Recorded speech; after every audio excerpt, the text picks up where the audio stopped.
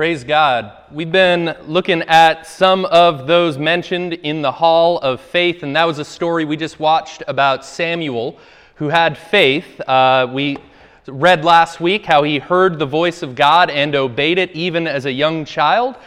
In this case, he was willing to believe what God said and saw about the future of a king for the nation of Israel, even when his entire culture was going the opposite direction. He was willing to see things as God saw it. And yet, nonetheless, God was able to still accomplish, eventually, his purpose for the nation of Israel, even when his own people were rebelling against him. And I always like that story where God's like, fine, we'll give him a king. Well, secretly, it's like God knows the whole time. Well, eventually, my own son will be their king and reign on the throne of David for all of eternity. And so it's kind of like he's playing the long con. Like, yeah, sure, we'll let them do their little thing for a little while. But eventually, I'm still going to reign and rule over my own people. So today, we're going to continue that story of Samuel and go into a different part, a two-part sermon. We won't do both parts today. But don't worry. So I want to pick up in 1 Samuel 16:1. And so we had just seen in that video that God eventually rejects Saul as king. And God intends on raising up someone that would be a man after his own heart. And so let's pick this up, verse 1. Now the Lord said to Samuel, "You have mourned long enough for Saul. I have rejected him as king of Israel. So fill your flask with olive oil and go to Bethlehem. Find a man named Jesse who lives there, for I have selected one of his sons to be my king." But Samuel asked, "How can I do that? If Saul hears about it, he will kill me." "Take a heifer with you," the Lord replied, "and say that you have come to make a sacrifice to the Lord. Invite Jesse to the sacrifice, and I will show you which of his sons to anoint for me." And so God is already planning on raising up another king from among Jesse's sons. So verse 4, Samuel did as the Lord instructed. When he arrived at Bethlehem, the elders of the town came trembling to meet him. "What's wrong?" they asked. "Do you come in peace?" "Yes," Samuel replied. "I have come to sacrifice to the Lord. Purify yourselves and come with me to the sacrifice." Then Samuel performed the purification rite for Jesse and his sons, and invited them to the sacrifice too. When they arrived, Samuel took one look at Eliab and thought, "Surely this is the Lord's anointed." And so Samuel is looking with his human eyes, with his natural worldly wisdom, his own thinking, and thinking this is obviously going to be the one that God is going to raise up as king over Israel. That he's still thinking that way. That was the kind of person that Saul was. He actually stood head and shoulders above the rest of the nation. He was this kind of majestic and giant man. And so kind of made sense. That was the kind of king that you might want. Verse 7, "But the Lord said to Samuel, 'Don't judge by his appearance or height, for I have rejected him.' The Lord doesn't see things the way you see them. People judge by outward appearance, but the Lord looks at the heart." And so what's interesting here, and this is true in many, many instances throughout the scriptures and across reality and eternity, is that the way God sees things are different than the way that we see things. The way that we would perceive reality is different than what God is actually doing and accomplishing. The things that God says he's going to do sometimes seem to be the opposite of what we are presently experiencing. And yet, God is still going to bring to pass the things that he plans to bring to pass. And so when it comes to raising up a king, he says you can't judge a person by the way they look on the outside. God judges a person according to their heart, according to their character. And so that's why he's going to pick someone different than what would appear to be the best option. And so then Jesse told his son Abinadab to step forward and walk in front of Samuel. But Samuel said, "This is not the one the Lord has chosen." Next, Jesse summoned Shemaiah. But Samuel said, "Neither is this the one the Lord has chosen." In the same way, all 7 of Jesse's sons were presented to Samuel, but Samuel said to Jesse, The Lord has not chosen any of these." Then Samuel asked, "Are these all the sons that you have?" And so even Jesse did not consider his 8th son to be a reasonable option. All right, that he didn't even think he deserved to be on the list of possibilities. And I would imagine that this 8th son probably felt the same way about himself. I don't imagine his ego was so large that he's like, "I'm obviously going to be the next one in charge of this kingdom." And so Jesse says, "There's still the youngest," he replied. "But he's out in the fields watching the sheep and the goats." "Send for him at once," Samuel said. "We will not sit down to eat until he arrives." So Jesse sent for him. He was dark and handsome with beautiful eyes. And the Lord said, "This is the one. Anoint him." And so David stood there among his brothers. Samuel took the flask of olive oil he had brought and anointed David with the oil. And the Spirit of the Lord came powerfully upon David from that day on. And then Samuel returned to Ramah. And so in this story, obviously we see that God doesn't look at the rest of the world the way that we may first perceive it. That the way God looks at reality is different than the way we look at reality. And we need to, by faith, see things the way that God sees them. To see things as God sees them. That we would agree with His perception, that we would agree with what He calls right and good and just. That we would see our future based on what He has proclaimed about it rather than what it presently looks like based on the trend and what our extrapolation would predict. And Hebrews 11, this whole concept of faith, rests on this idea. I want to go back to Hebrews 11, verses 1 to 3. And so Everett, put that up on the screen for us. It says this: "Faith shows the reality of what we hope for. It is the evidence of things we cannot see." And previously we've talked about faith, that faith is just believing what God says. It's trusting the things that He says. And in this case, it's telling us that faith would be believing in things. It's evidence of things that we don't presently see before us. And so believing what God says means believing something that you don't yet see in front of you, that it has not yet been revealed as reality. But nonetheless, we have confidence and hope and assurance that what God says will indeed come to pass. Verse 2, he says, "Through faith, the people in the days of old earned a good reputation." Right? That we are commended, we are made righteous by our faith in what God has done for us. And it's the same way it was back then. That we can't come to God based on our own good works and our own efforts and claim that we are, well, I'm a good person on my own merit. No, once again, we, as all time has been, right, we became righteous, we became right with God as a result of our trusting what God has done for us. But check out verse 3. "By faith, we understand that the entire universe was formed at God's command, at God's words, and that what we now see did not come from anything that can be seen." And so what's interesting is when it comes to faith, the entire visible universe, which is a little bit of a play on words, the visible universe with the distance of starlight and the time it takes to travel to us, is a scientific concept, right? But what this is talking about here is that all of the things that you see that are visible were once invisible. And God simply spoke it. And you might be like, "But God, there is no light. What do you mean, let there be light?"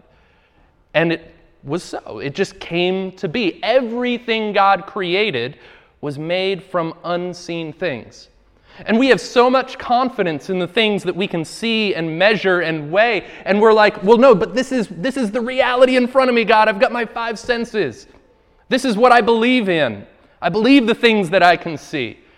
And yet, everything that you have ever seen, everything that has ever been seen by human eyes was made from the invisible.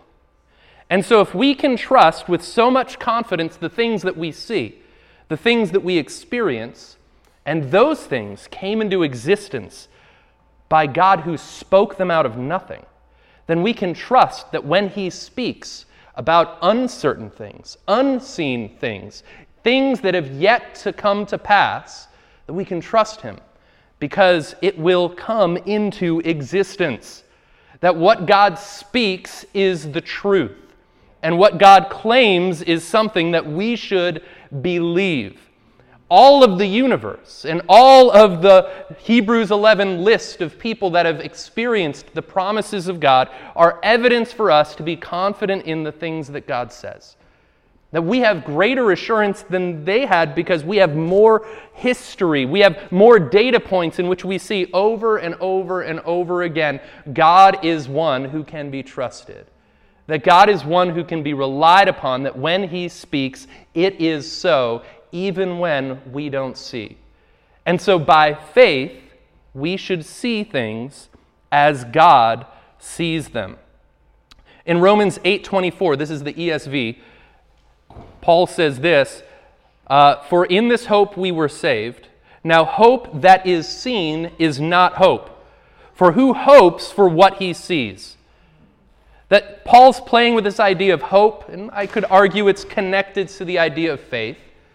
And Paul is saying that who hopes for what he sees? And that what we see right now, that's not something that we would hope for. That's not really hope.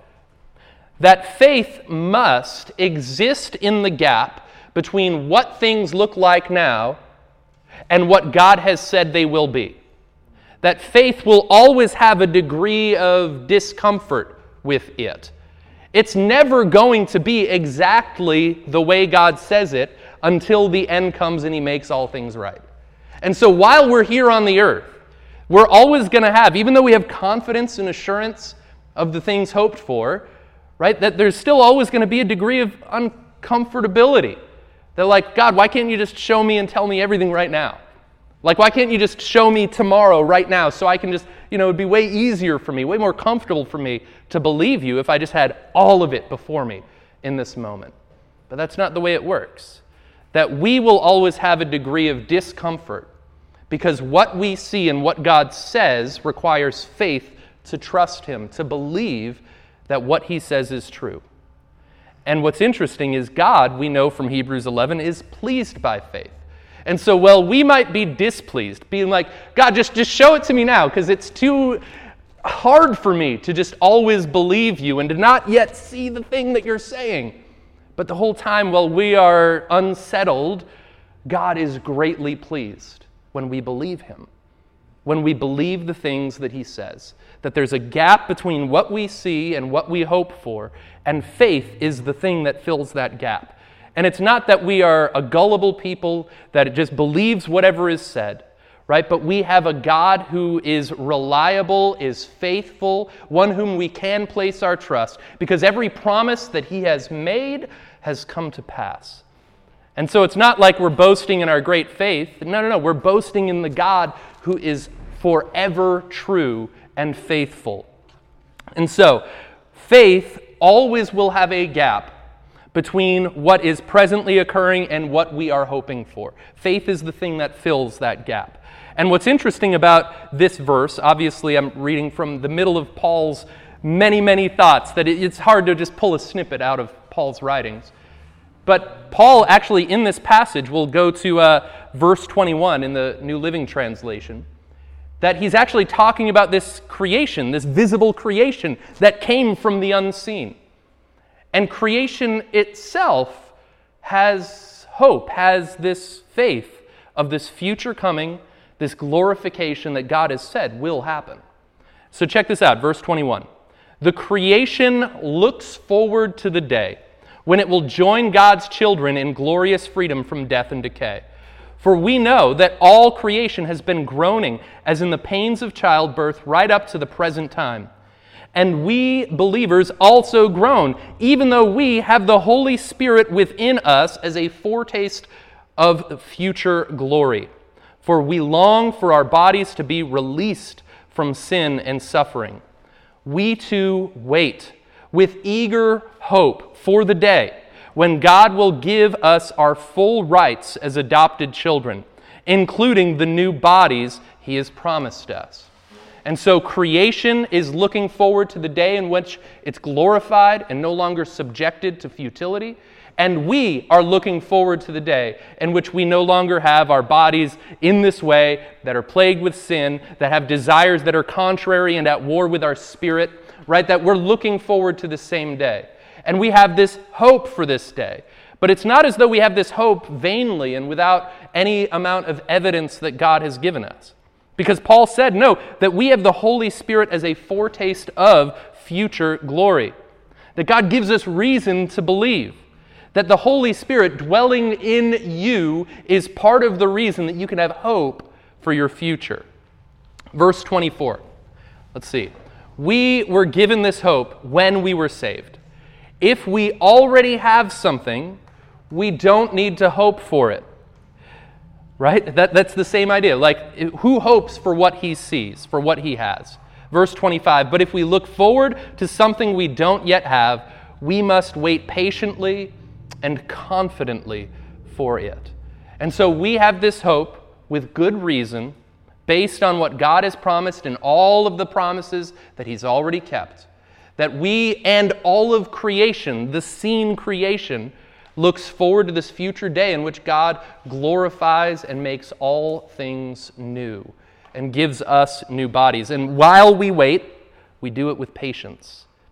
While we have, this faith waiting to see this thing that is yet to come, we do it with confidence because we know who God is and what he's done. We are able to see, we are willing to, by faith, see things as God sees them. Right? We're willing to look forward to eternity with what he has revealed to us and trust the things that he says because he's done this time and time again. In fact, Isaiah 46 verse 9 we'll start at. This is God speaking in the Old Testament through the prophet. Remember the former things of old, for I am God and there is no other. I am God and there's none like me. Verse 10, declaring the end from the beginning and from ancient times things not yet done, saying, my counsel shall stand, and I will accomplish all my purpose. That God is the one who knows the end from the beginning.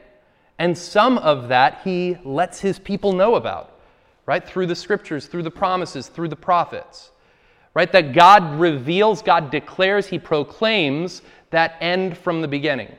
And so in God's case, he sees the end already. And in our case, we must believe the things that he says about what he sees. We must have faith to believe and see as God already sees.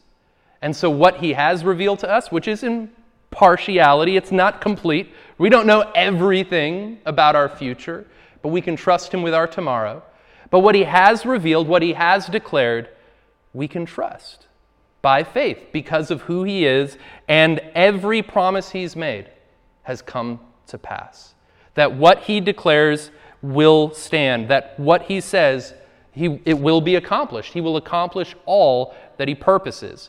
Right? Just like him speaking creation into existence, when he speaks about our future, about the future day of the coming King of Jesus, right? Establishing his kingdom and glorifying the world, the day of the Lord, and all of that, we can believe him and have confidence in what he says. And God is one who he seems to take pleasure in planning surprises.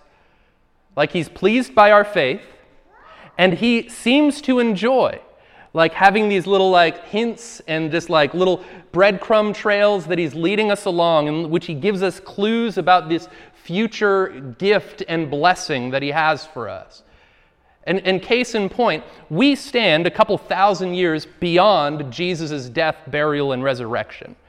But for most of human history, they were looking forward to that day, and they weren't fully sure of what it was going to look like. And yet God, with joy, was planning salvation for humanity before he even spoke our universe into existence. That he was, I think, joyfully and lovingly planning your rescue. And he didn't want to spoil the surprise. that he plans this surprise and is waiting for that day and looking forward to it. Paul writes about this in 1 Corinthians chapter 2. He says this, "The wisdom we speak of is the mystery of God, his plan that was previously hidden, even though he made it for our ultimate glory before the world began." Right? And he's speaking about salvation in this case, but you could include a portion of glorification that's yet to come. Verse 8, "But the rulers of this world have not understood it. When Jesus was being brought to the cross to die, it looked one way. The rulers and the principalities and the powers, they perceived what was taking place one way, but that was not what God was doing. It looked like defeat. It looked like the destruction of the Son of God, and yet what was taking place, as God saw it, and as reality actually was that the Son of God was rescuing us in that moment. He was going to reign victoriously over the enemy. All right, that he was going to be the firstborn among many, that he was going to bring many sons and daughters to glory. That what looked one way, the death of the Son, the most atrocious act in human history in which we as humans killed God, was actually God accomplishing his greatest victory. Right? And so that's what Paul says. If the rulers of this world had understood this, right, their perceptions, what seemed to be the case was not reality. He says they would not have crucified our glorious Lord. But Paul continues. That is what the scripture means when they say, "No eye has seen, nor ear has heard, nor mind has imagined what God has prepared for those who love him." That when it came to salvation, when it was yet to be, no one had seen these things, but yet God had planned it from before the world began. No one could imagine how wonderful a gift salvation was going to be. And yet God was lovingly preparing this for the people that would one day love him in return. That God, I imagine, was joyfully, right, just dropping hints throughout human history, throughout the scriptures and the prophets, pointing to this gift of salvation that they would one day experience. And we're on the other end of that. And so we get to see part of God's nature in what was previously hidden. What was previously mysterious has now been revealed. And that's what Paul says in verse 10. "But it was to us that God revealed these things by his Spirit, for his Spirit searches out everything and shows us God's deep secrets." Okay, what was previously hidden is now revealed to us.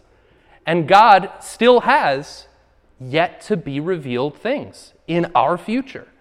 Right? The coming of Jesus again, in which all things will be made right, in which all of our suffering will not be worthy to be compared to the glory that will be revealed in us. And we're stuck here and we're like, but God, like this suffering, I don't enjoy it, and it doesn't feel victorious, and I don't understand what you're doing. And that's right. It doesn't make sense. Everything that we see doesn't seem to make sense to us if we have a limited scope and we're not eternally minded.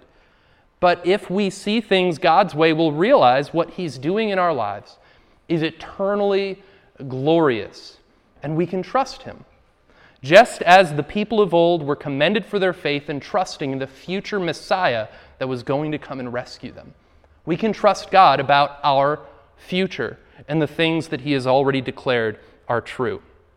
So, God makes promises and they come to pass. This is part of the reason why we have confidence. In Habakkuk 2, verse 3, in the Old Testament, right, one of his prophets, he says, "This vision is for a future time. It describes the end and it will be fulfilled. If it seems slow in coming, wait patiently, for it will surely take place. It will not be delayed." And so this word "seems" is what I want us to think about. Right? What seems to be one way was not reality. For Samuel anointing David, what seemed to make sense in human terms and wisdom was not actually what God was doing. that what seems to be the case in our mind and in our eyes is not the way that God sees it. That's often not the case, right? And so we must be willing to see things as God sees it, as God proclaims it, and recognize oftentimes it will seem one way, but we should wait patiently because God is reliable and what he says will surely take place. Similarly, this is expressed in the New Testament in 2 Peter 3, verse 9. He says, "The Lord isn't really being slow about his promise, as some people think." Right? It looks like God's being slow. Where is his coming? Where is his kingdom? Why hasn't his kingdom been established yet? And some people are even going to think, like, no, he's never coming. Like, he's never going to come. I don't understand. It's been forever. He's not going to come. Some people will come to that conclusion based off of what they see. But that's not reality. God isn't really being slow. No, he's being patient for your sake. He does not want anyone to perish or to be destroyed. But he wants all people, everyone, to repent and experience life. And so when it comes to his second coming, right, we can trust him about the future. We can trust him about the timing of this event. That part of his patience is rooted in his love for humanity, in giving people more opportunity, more time to repent and experience the life and the forgiveness and the freedom that he offers us. And so the things that God promises eventually come to pass. That another thing to consider is that God does things that oftentimes seems impossible. He says this in Zechariah 8:6. This is about these promised blessings over the city of Jerusalem. And he said this through the prophet. "This is what the Lord of heaven's armies says. All this may seem impossible to you now. A small remnant of God's people. Is it impossible for me? Says the Lord of heaven's armies." All right, and so what it looks like to us on the outside, when we judge it superficially, when we measure it, when we weigh it, when we look at what can be seen, it's like, nope, God, you're not going to be able to do this one. This seems impossible to me. And this is where God is most glorified, when we believe him and what looks impossible, but what he's spoken is going to come to pass, and we trust him in what he says. Right? God is pleased by that kind of faith, and I realize, yes, I'm uncomfortable with having to walk by faith and not by sight. It would be so much easier if I could just see immediately the things that God promises. But we don't need to doubt. It will surely come to pass. The Lord is able to do things that seem impossible to us. Another area that I want us to consider of these false perceptions that we have is even in the gathering of the body of believers.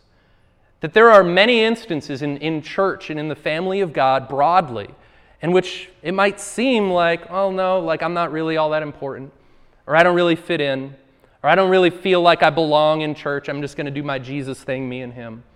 Right? Like oftentimes it may seem one way of like, oh, no, it's all about this person and their gift or what they're, like I'm just in the background, you know, who even needs me? But that's not reality, just as we saw with Samuel and David.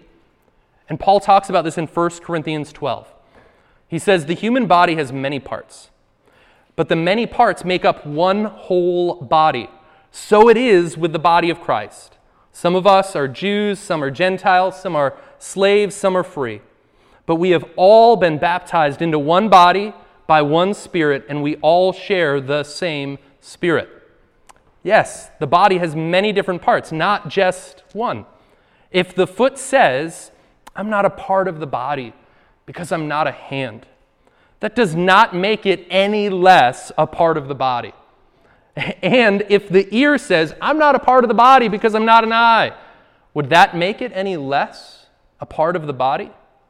What Paul, inspired by the Holy Spirit, is saying here, sometimes in our church family life, there will be moments in which you feel, in which it looks like, in which it seems as though like, no, I'm not really all that important. My giftings, they're not that great. You know, other people are so important, so wonderful, but look at me, like I'm not even that great of a Christian. I keep stumbling and screwing up. Like God doesn't need me. I'm not really a part of the body. And it might seem that way. All signals might be telling you that, but that is not the case. That you are a part of the body, a necessary part of the body. That's where he goes next. Verse 17. If the whole body were an eye, how would you hear? Or if the whole body were an ear, how would you smell anything? But our bodies have many parts, and God has put each part where he wants it. How strange a body would be if it only had one part. And so part of God's design, his purpose for the church and the local church that you're a part of, is that God has placed you where he wants you for the sake of your growing in gifts and in faith. That God has placed you where he's called you. It's by his design and his purpose. That God loves you and has called you to that. And it might sometimes feel like, no, like maybe I'll just do just me and my Jesus time and I don't need to be a part of a church. But the Holy Spirit is saying, how strange it would be if an entire body was just made of one part. That's strange to God. That's peculiar. That's not what God has called us to. Verse 20, yes, there are many parts, but only one body. The eye can never say to the hand, I don't need you. The head can never say to the feet, I don't need you. That based on what it feels like, based on what it looks like, you might, about yourself, feel that you're not needed. Or you might feel about other people of like, I just kind of want to hang out with my one clique of friends in the church, but I don't really need those believers, or I don't need them in my life, or I don't want them. But no. You don't get to say that you yourself are not needed in the church of God. You don't get to say that other people aren't needed in the family of God. Right? David was excluded, left in the sheepfold, wasn't even summoned, but yet he was necessary. He was needed for the plan and purpose of God, being the ancestor through whom the Messiah would come. Right? You are needed even when you feel contrary to that. We must, by faith, see as God sees.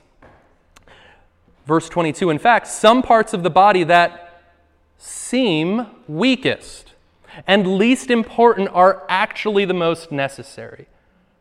I just want to acknowledge, God through the scriptures is speaking to us. He's saying it's normal to feel this way sometimes. It's normal to feel unimportant in the family of God. It's normal to feel unnecessary or unwanted. But that's not what we should believe about ourselves or about others. Right? We are necessary to one another. And it turns out that those who we might think were the least important will be the most necessary. Let's see. In fact, Everett, let's jump down to Matthew 19:29. This is Jesus speaking, encouraging his disciples who are living as poor traveling ministers with Christ. Right? The Son of Man has no place to lay his head. Many of them have given up businesses and income and their job as a tax collector or a fisherman. They've left all that they've had to follow Jesus. And they're like, but Jesus, this doesn't really seem like this is the kingdom of God on display here, right? This doesn't really look like we're accomplishing that much. We're just kind of a bunch of poor people traveling around town to town. Is this really what it's all about? And this is what Jesus tells them in Matthew 19:29. And everyone who has given up houses or brothers or sisters or father or mother or children or property for my sake will receive 100 times as much in return and will inherit eternal life. All right, that what seemed to be the most ragtag crew of people, the least influential group that 2,000 years ago, you never would have predicted it's their ministry and their work that's going to have the most impact throughout human history and for all of eternity. You never would have guessed. But yet what reality was saying and what Jesus is saying is that when Christ is glorified, when his kingdom is revealed, they will receive 100-fold and eternal life. In verse 30, he says this, but many who are the greatest now will be the least important then, And those who seem the least important now will be the greatest then. And so we must be a people who by faith sees as God sees. Many things will seem to be true based off of our human perception and our human wisdom. And we could build our whole lives and our own kingdoms based on what we think reality and life is all about.